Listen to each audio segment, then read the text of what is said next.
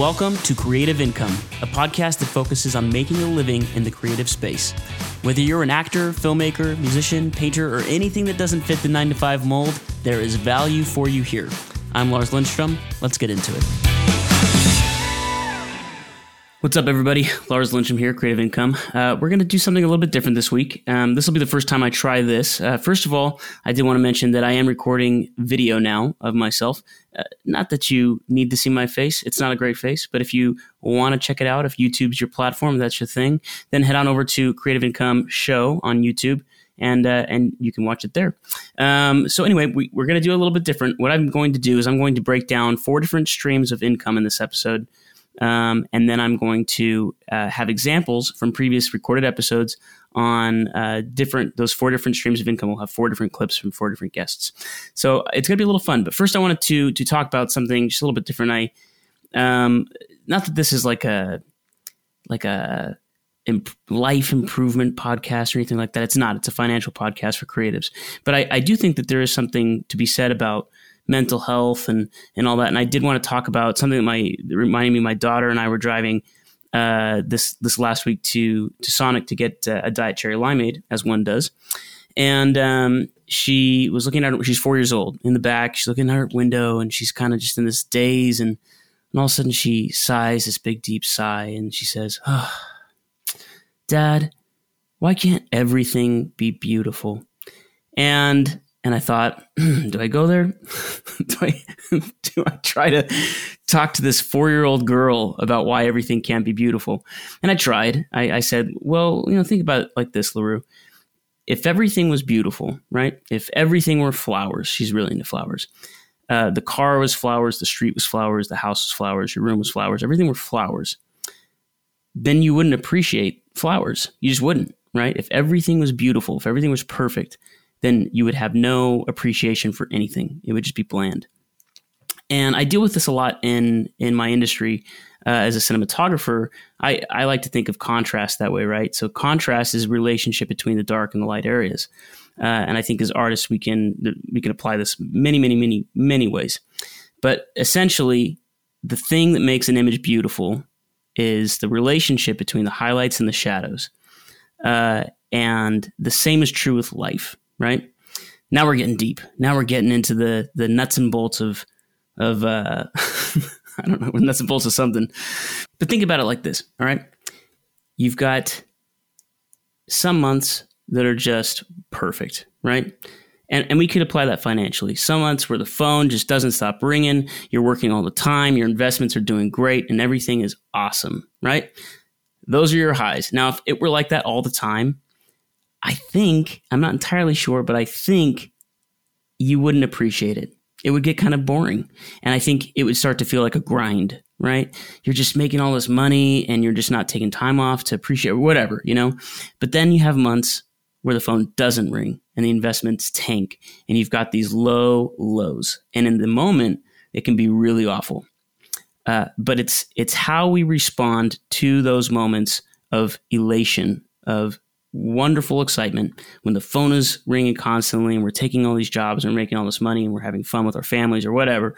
Like it's that relationship between how we deal with those dark times and the good times that I think make life beautiful. So next time you're going through a tough month and you're just not working or things aren't working out for you, just try to just sit back, take a deep breath, and remember contrast.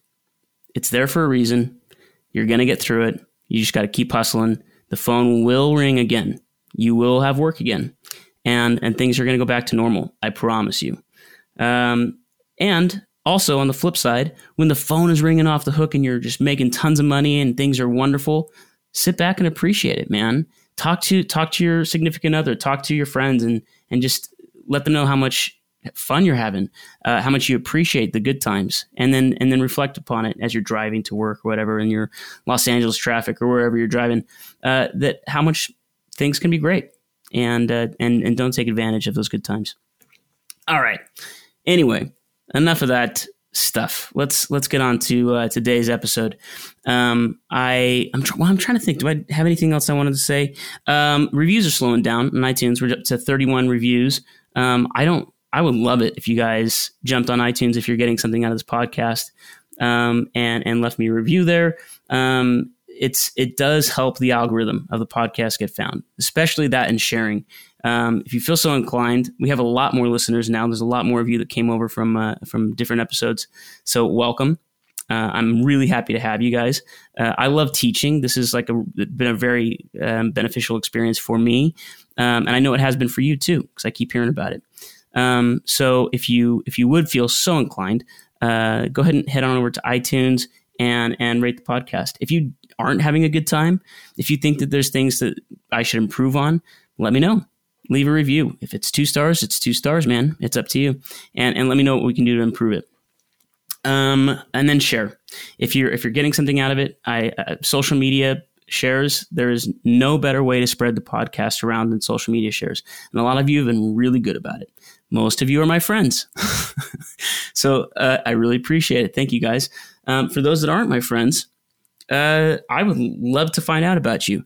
Go ahead and share the podcast. Tag me in it at either jlarsl on Instagram or Lars Lindstrom on Facebook, or Creative Income Podcast on Instagram. And let me find you that way, and I'll follow you right on back, and we'll have a great old time together. So anyway, so that's enough about that. Let's jump into the 4 different streams of income as I see it. First one is a little bit obvious. It's to make more money by trading your time for dollars, right? Very simple, straightforward. You go to work, you have labor, they give you a paycheck, you go home, all right? Second way is to invest. You can invest in the stock market, venture capital, cryptocurrency, if that's your thing. Any Dogecoin fans out there? Did I tell you I did Dogecoin? Not as a serious thing, of course. I think I put like $1,000 in the Dogecoin. They pumped it up. I made $2,000 profit, so it was like $3,000 total. Cashed out, and I'm one of the lucky ones. But actually, I think it's booming right now. By the time you listen to this, it'll probably be tanked. So who knows? Don't invest in Dogecoin on my suggestion, please. It's not backed by anything. There is no cap on anything. It's simply a joke, and it's hysterical to me. That's why I put some money in it, but don't take my word for it. But other cryptos, if that's your thing, if you do your research, could be a thing. Who knows? The third way to generate income, and probably my personal favorite, is to buy assets. So an asset is anything that makes you money that you don't physically have to be a part of. Very much. So I own camera equipment. As you all know, I own camera equipment. I have 2 Gripen electric lighting vehicles that generate income. And that's my passion, right? I'm a cinematographer. Like, cameras are my thing. Lighting is my thing. And so for me, it just made a lot of sense to invest in what I knew that I would be using. And in times where I'm not using it, we talked about those lows, my March, for example, other people are renting it, and it's generating income simply by existing. And I don't have to be there physically. I'm not trading my time for dollars for those assets. Other assets are real estate. The episode that I'm going to share is with Mike Miller, was episode number 2. He invested in tons of real estate, and even though he had a really great business that he was a 50-50 partner on as an editor and director, in the episode that we're going to listen to, he actually mentions that he thinks he probably made just as much money owning real estate as he did his entire career at MJBP. Anyway, so that's a fascinating story. We'll get to that when I share Mike's episode. The fourth and final way that I think is something that I need to be better at, and I think a lot of us could be better at, is to spend less money, which sounds really dumb, right? But that is actually a very effective way to save money. So if you can spend less and have more money as a result, not only, let's say, for example, you find out a way to cut out $5. Let's say you call AT&T and you say, you know what, I'm paying too much for my phone service. Can I get your customer retention department? They say, sure. And you end up saving $10 a month on your phone bill. All right. But you do that across the board with all your utilities and everything, and you get everything down $100 a month. That's $1,200 a year now that you have more of. The fascinating part is, if your income stays the same, your taxes don't go up. So if you made more money, if you made $1,200 more by spending your time for dollars, that you would owe taxes on that $1,200. Now, if you simply call your customer retention hotlines for all your services and you save $1,200 a year, you don't pay taxes on that. You pay the same taxes you did the previous year, right? If you make the same amount of money, but you have $1,200 more in your pocket. So that's actually an incredibly useful tool. If you can, and I did that a couple years ago for every single one of our monthly services. I called, asked for customer retention, and I was able to talk everybody down at least 20%. I was amazed, actually. Like my internet, we were paying something like $99 a month for my internet, and I ended up getting it for something like $45 a month. It was crazy. And maybe this is, I mean, you guys can judge me if you want to. It's fine. But I would wait to get I had Frontier for my internet. And then I got a letter in the mail from Spectrum. And they were like, hey, introductory $45 a month, blah, blah, blah. So I called Frontier and I just said, hey, I just got a letter from Spectrum. And this is sounding really enticing to me. I'm not under contract with you guys. So I think I might take this deal, unless you guys could do something to match it. And you'd be surprised. Most of them will just go, sure. I did the same thing with ADT, my security company. Called them up and said, I was looking at the Simply Safe stuff, and they're doing $15 a month. And they said, well, you're at $42 a month now. Why don't we get you down to $27? It's like, yes, half. That sounds great. Let's do it. Anyway, I was just amazed at how willing the customer retention hotlines were to work with you to get those numbers down and to make it so that it made more sense. And I saved more money that year. And I think I continue to save money because of that. Anyway, try something like that. So yeah, let's jump into these little snippets of episodes. I want to start with making more income. The first person I want to play a clip from was episode 14. It was Cole Walliser. He's, if you don't know him, you just type in Cole on Instagram and it'll fill in Walliser. I'm positive he's got when I recorded the episode, he had 1.4 million followers. At now, actually, let's look it up. Cole Walliser, he has 2.2 million. I released that episode a month ago, you guys. Think about how crazy that is. In a month, he had 600,000 new followers on Instagram, simply by doing what he does best. And he's going to talk about that in this little snippet. So here we go. But it wasn't until 2017 that I started to look into the future on what the world of media and social media was going to be. And it was very clear to me that we are only moving more in that direction. We're only moving more online, more digital, more social media. And I was kind of like, okay, in 2017, I'd been in the DJ for a few years. I had my career as a director. I've done a bunch of cool music videos and short content things or whatever. And I was confident in my career. I was like, okay, I could ignore social and I feel like I would still work and I would be fine. It wasn't like I was getting any percentage of my jobs through social. But I sort of, like I said, looked to the future and I was like, okay, where are we going? And I realized that it was inevitable that we were all going more online. And I said to myself, okay, I could either do this now and really pay attention and really incorporate social media as an aspect of my career, or I could do it in 5 years when I'm way behind the curve and I'm forced to do it. Because it's going to happen no matter what. Wow. And so in 2017, I made the conscious choice to incorporate social media as a facet of my career and spent time on it like I spend time on other facets of my career. And it has paid off in multiple times over for the effort that I put into it, for sure. Yeah. Yeah. So how did you build that audience? I mean, what kind of content were you putting out there? How did you know at first how to get people's attention? It was unclear, and I still think it still is a little unclear. I mean, I got lucky with this thing that I direct called the GlamBot, which is inherently the perfect short form viral video content. But I should say that it took me a couple years to figure it out because I started directing the GlamBot in 2016, but it wasn't until 2018, 2019 that I understood how to make content to capitalize on that job. I was doing the GlamBot for 2 or 3 years before I figured out how to make it be cool social content. And then I started doing it, So it wasn't my idea Right, which I think is really fascinating, and I actually love that it wasn't your idea. I mean, it's whatever, but what I love is that you figured out a way to take something that someone had hired you for, right? And it could maybe your day rate, it was like a few $1,000 a day or something like that. But what you were able to do was figure out a way to put the content onto those social platforms and build an audience that way. So talk to me about how that came about, because you said you were doing it for 2 years before you were really able to go, oh, I have an idea.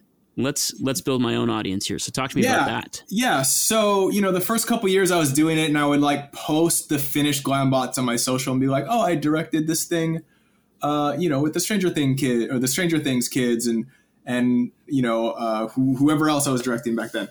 And I was like, I always felt it was cool, but like, it wasn't really getting much attention, like mostly because E was putting out the same clips and like, they had all the stuff on their feed. And so like, I'm just in some sense reposting their same content. There was no draw really. Like it made people aware of that I was the guy doing it, but like, no, I didn't get any extra attention on my social because I'm like making the same content. Right. Yeah. At one point, so I kept thinking like, this is a really cool job. Like I'm directing all these different big celebrities, like these A-listers, like I'm shooting like 20 or 30 in a day. I have all this cool content. And I was like, nobody really cares. You know what I mean? Like, it's not really doing anything for my career, right? Yeah. I was like, I always felt it was cool, but I was like, I don't know, like the awareness isn't really there for what I'm doing, right? And then so at one point, it might have been at the Oscars in 2018, and Jackie Chan came up. And like, I've been a huge Jackie Chan fan forever. And so there's a bunch of people that work on the Glambot. We have one producer that's sort of with me at all times. And so I handed her my phone. I was like, hey, can you get a couple of pictures? Or like, maybe I'm going to ask Jackie for a picture. Can you just like be ready? Because I'm a big fan of his or whatever. So she ended up taking a bunch of BTS stills. I didn't have enough guts to ask him for a photo, but she ended up taking a bunch of BTS stills. And I think she did a BTS video just filming the process a little bit of like behind the scenes that went on, right? Yeah. I think I ended up handing her the phone a couple times for some of the bigger celebrities because I was like, oh, this is so cool. Maybe it was my first Oscars, and I was like, oh, this is so awesome. Like, I need to document this for my own. Yeah, super casual, right? Just first Oscars. Yeah. Oh, it was my first Oscars. Yeah, look at that. Yeah, totally. But I think I handed her the phone a couple times. And then I was coming home and I was like going to go post the normal Glambots that I post. And I was going through my phone and I was like, oh, I have all these cool behind the scenes photos of like me and Jackie Chan. And I was like, and I have this behind the scenes video of the Glambot. Now, if you don't know, so the Glambot, it shoots, we shoot 1,000 frames per second. The real time duration of shooting a Glambot is literally 1 to 1.5 seconds. It's so fast. But when we slow it down in post, it is this really like drawn out epic sort of clip. And I usually get talent to do these cool big actions. So they're like moving in slow motion and it feels like a natural Dalian movement, but it's just super slow motion and super epic. So I was really surprised at seeing, the behind the scenes where it happens in an instant and then you see the result and it's like this super drawn out thing. And I think I started posting those together just because I had the media. And then it just dawned on me, it's like, this is really cool. Like this is what I should be doing. Like this before and after. Right. Because the finished product is still cool, but there's something really just neat that you kind of see how fast the arm is moving. And even you, I think you've got this really amazing personality too on camera where you're, like you've got this beautiful hair and you're always dressed up nicely and you're always kind of fun to, it's like nice energy. And there is something about that behind the scenes experience. So yeah, I think you really nailed it on that. Yeah. I think you're totally right. And it surprised me because I always thought it was so much more just the process of it all and seeing the talent. But I mean, a lot of people sort of touch on what you just mentioned is like this personality-ness to it where I'm interacting with these celebrities in a really fun, kind of manner. And that's a draw. So I think there's a lot of little aspects, but essentially I started filming behind the scenes and then making just that, the BTS moment of me directing and then the final product. And that bit of content was the thing that really just launched my career to the next level. Because for whatever reason, they're super viral and people watch them until the very end because you have to see the result. And my socials pretty much exploded after that. Welcome back. So obviously the part that I take away from that is that Cole was able to, by hustling, by working hard, figure out, okay, there's this disconnect, right? I'm posting the same videos that E is posting, and it's not really doing anything for me. Even though it's Brad Pitt or Katy Perry or whatever, it's not really growing like it should be. But as soon as he introduced a personal element, which was himself, into this video, that's when it really took off. So I'm so happy. He's got a TV show now on Hulu called Exposure. So man, that guy, he just follow him on Instagram and check out his stories. He never quits. So Cole, here's to you, man. Just love what you're doing. All right, moving on. The next money maker is investing in either the stock market or venture capital, cryptocurrency. We talked about all that. And the little clip that I have is from episode number 3. It's composer Chad Raymond, and he's talking about some interesting things there. Let's listen to it. I'm constantly looking out on how can I capitalize on my IP, on my intellectual property. Mm-hmm. One of the amazing things that happened at my master's program is one of the first days we put up it was a huge whiteboard. And the first question that they ever asked us is, how do you make money off of music? And I thought, oh man, I got this. Like I had like 7 or 8 things, and we had over 70, 75 things up there. And I was looking at that list thinking, this is why I need this class. This is why I need this master's, because sometimes it's the whole, you don't know what you don't know. And, there was all these opportunities that hadn't even crossed my mind on how to capitalize on an asset. And I had to start looking at my music as it's an asset, and I need to be able to get it out there. And if it's sitting on my shelf, it's not making money. So where are the avenues that I can put it? And sometimes it's super random Eastern European magic shows. Like, you just never know. Okay. Let me ask you this now. Now that you're making money, you're doing well, money's coming in, you got 75% royalties. What are you doing to keep that money around? Are you investing it in different things? Are you doing real estate or stocks or anything like that? Something that's growing your money? Yeah. So my wife has her own business as well. And so what we both do is, one of the best things I think we ever did was we each set up our SEP, which is our individual SEP IRA. IRA plan. And the reason I like that is twofold. As opposed to 401k, which isn't applicable to us anyways, because we don't have access to that because we don't have an employer. Mm-hmm. It's completely, it's self-directed. Like you can just get invested in anything. Yeah, right. You can get individual stocks, ETFs, index funds, whatever you want. But what I love about it is you don't have to make those contributions before the end of the year. Right? You can back rate it. Exactly. You can do it up until you file your taxes. So what I love about it is if we have a great year, our CPA will come to us and say, okay, you guys had a good year, and you either have to pay the government X amount or just put this much more into your SEP. And it grows in retirement, and you pay taxes on it when you retire. Yep. And so it's kind of a no-brainer. It's like, I can give what, 10 grand to the government, or I can, write a check to myself essentially for this much money. Yeah. And so for us, that's been a great way to kind of offset good years.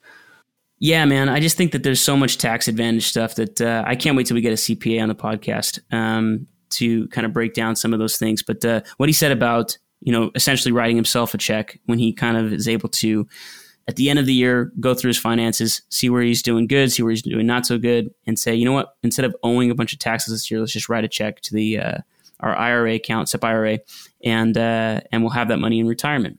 So that's a really fascinating, especially as freelance, because your money fluctuates so much. Some years you're going to have a lot of money, and you're going to need to put some of that in towards like something like a SEP IRA to offset some of those taxes. Other years you won't make as much, and so it would be beneficial not to put as much into a SEP IRA. Maybe a Roth IRA, perhaps, where it goes in tax already taxed because your tax bracket is lower that year, and then grows tax free.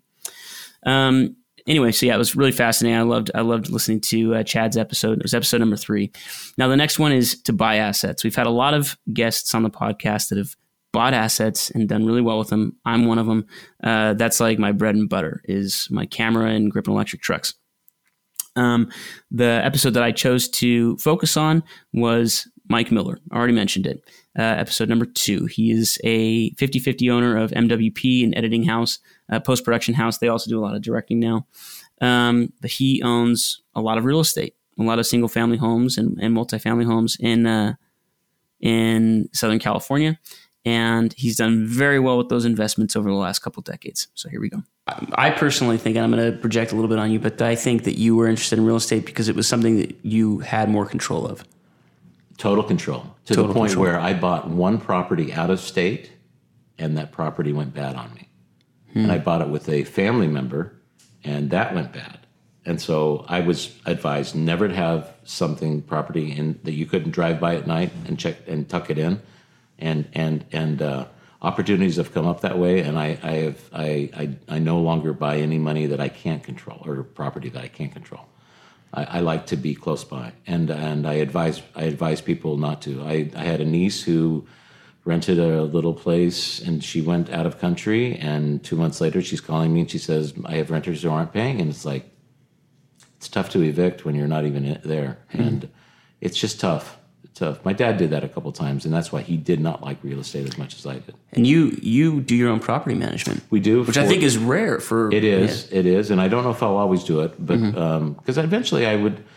My wife right now says, when are we going to enjoy some of the fruits of your labor, your 30-year labor? And I actually, I'm going to start listening to her more.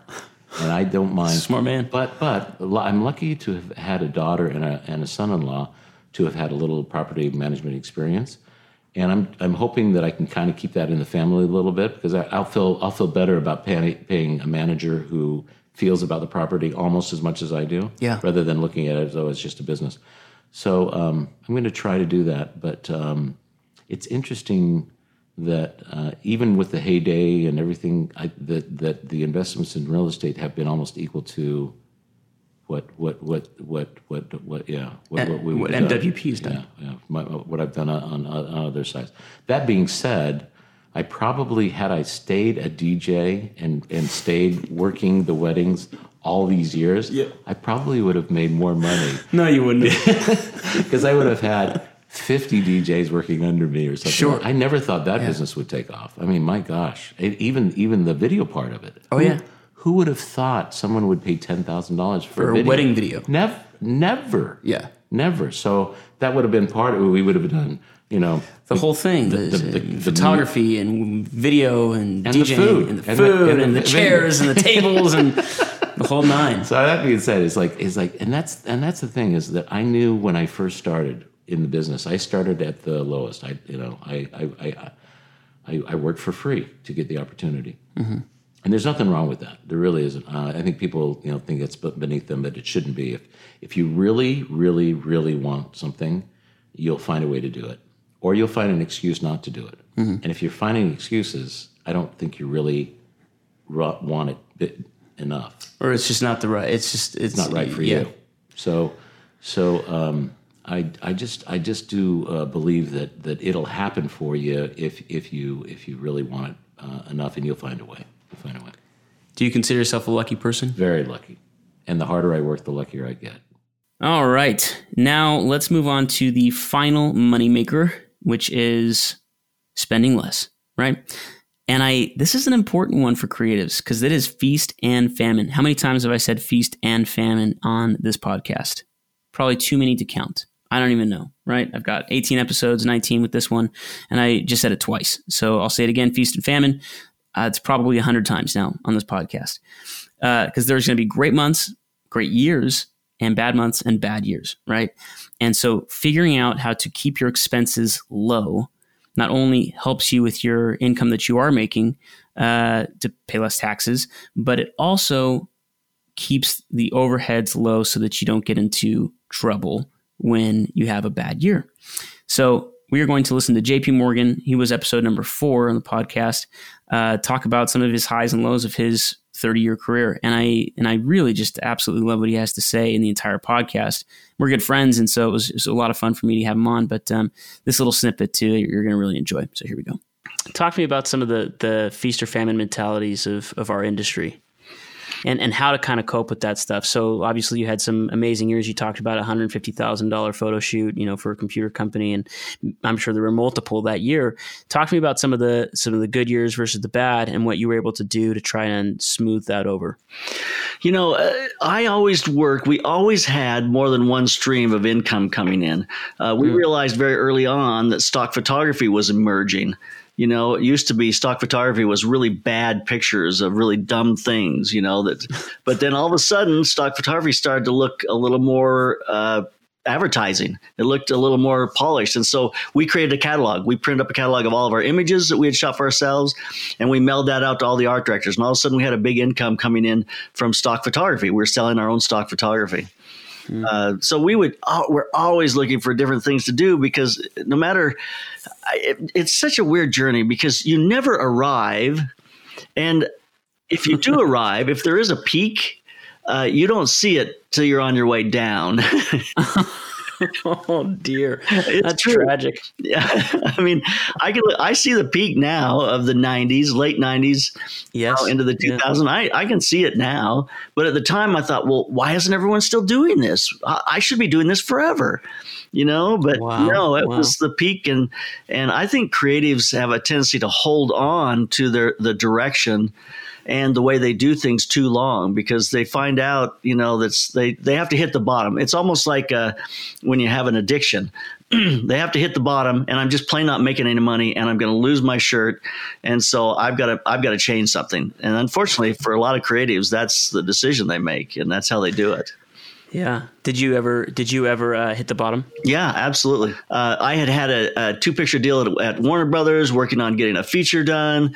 And in just like one day, the door opened and a messenger dropped a box of stuff at the bottom of the steps where I had my office. And I went down to look at the box, and it was all my materials from my agent that was carrying me for doing feature work. And my agent dropped me the same day. I hadn't had any still work for several weeks. And then 9/11 happened right after that. And then I got sick, which was a whole nother story. And it was probably the worst few years of my life. There's no doubt about it. I should have let my space go sooner than I did, because people weren't shooting on stages anymore. The guy next door to me was really he was a photographer, had a great business going. He was shooting for Macy's, making a ton of money. And he came over one day and said, I'm moving out of my space. And I'm going, really? Why is that? He goes, I lost my client, Macy's. I said, really? Are you going to try to get other clients? He goes, I hope so, but I'm shutting down my space. And I'm thinking to myself, you lost one client? You're shutting down your space? Yeah. But it was his biggest client. It was his major income, and he wasn't going to let himself fall into a deep hole with a lot of debt, So he got himself out of his space, went and looked for more work, and started doing some other things. And so he made an immediate decision that I'm way too slow about that. I sat in that huge space, 4,500 square foot studio space. I was over in the brewery, right? The brewery. Huge space. I loved that space. It was just a big workspace, and it was so beautiful. Mm-hmm. Loved it. But I held on to it too long, paying that rent for way too long. Yeah. So what other what helped you survive that time? It was the other streams of income. If we didn't have stock photography, I did a cartoon for a while. I had a single panel Sunday cartoon with my images. And that made some money for a while. Commercials started to work, so I started to do a lot of commercial work, directing. And then eventually, when the whole Mark, II that came out from Canon. 5D, 5D Mark II. 5D Mark II, yeah. It's like all of a sudden I'm going, you know what? I don't need all these huge cameras. I don't need all these huge crews. I can do a little more guerrilla style stuff. And I had always been stuck in this mentality of, well, I want a big job, and I want that big job to pay me, $10,000 to $20,000 in creative fees and usage fees. And that's how I make my living. I don't do little jobs, because little jobs are just they just too much. They take too much time. I don't make much money. And the guy who bought my house several years back was a friend. I knew him. He was a creative guy. He's a director. He used to be a producer. And he was shooting at about $1,500 a day, but he was shooting 15 days a month. Oh, wow. And so, and I looked at it and I'm going, wait a minute, he's making a super good living, because $1,500 a day, plus then he does editing afterwards if he's doing film pieces. And I'm going, and he's super busy. And I can't say he always has 15 days a month, but the concept of you don't have to charge a fortune, but you have to find a good place in the market where you can charge a good rate, but then you try to work as much as you can, and in that you can make a. Isn't that the opposite though of as you get older and more experienced? Shouldn't you be charging more and more and working less and less? It's fascinating because the creative industry is like any industry. There's Tom Cruise, and then there's everybody else. Oh, so you're not Tom Cruise? No. Why are you on the podcast, man? Why am I interviewing you? We should get Tom Cruise on this thing. So I snuck in here. Yeah. No, it's a matter of, in my day, I was super well known. Everyone knew my work. You were at the top of your game, but it's hard to hold on to that. Every creative person, whether it's an actor or it doesn't matter who it is, every creative person faces this renewal of your career problem constantly. You have to reinvent yourself, recreate yourself, and move ahead. And some can do it and stay on top, and others can't. And so it was a lot of lean years making those transitions, but I made a couple of great transitions, and looking back, always been able to sustain our family. Had bought a nice house in California, I guess. I always say in California, I'm house poor and I have a poor house, but that's a whole nother story. You have a beautiful house. You're on a half acre. I love your property. Yeah, I love our property too. So. But anyway, I don't want to sound too down about it. It's just I'm depressed over here, JP. Oh, you shouldn't be. It's the hard thing about it is that when you go through the downs, you've got to react more quickly, get another stream of income going as fast as you can, and don't look back and think it's going to be the way it was, because that's usually going to take your energy away from looking forward and figuring out what it's going to be. All right, guys. Well, I think we did good. That was fun for me. I think we're going to do this every once in a while. Every time I think of something that I want to talk about, I'll pull some of my favorite clips from previous episodes, and we'll throw them in the podcast and do a little mashup. So everybody doing well? I hope so. What have I been working on? Let's see. I just did a spot for Shein. It's a clothing company that's pretty big, I guess, in China and Mexico and some other countries. It's pretty big here, but it was fun, man. We shot it on large format camera with anamorphic lenses, and just got some really neat things. And then they had like a big premiere. It was called Shein Fest, and it we had it play up on this massive screen. And anyway, it was a blast. We were in one of those infinite LED cyc walls. And they had, live show. We had Nick Jonas and Tinashe and some other artists and stuff.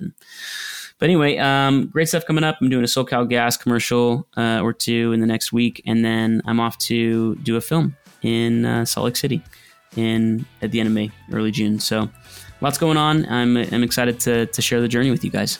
So stick around, and we'll see you next week.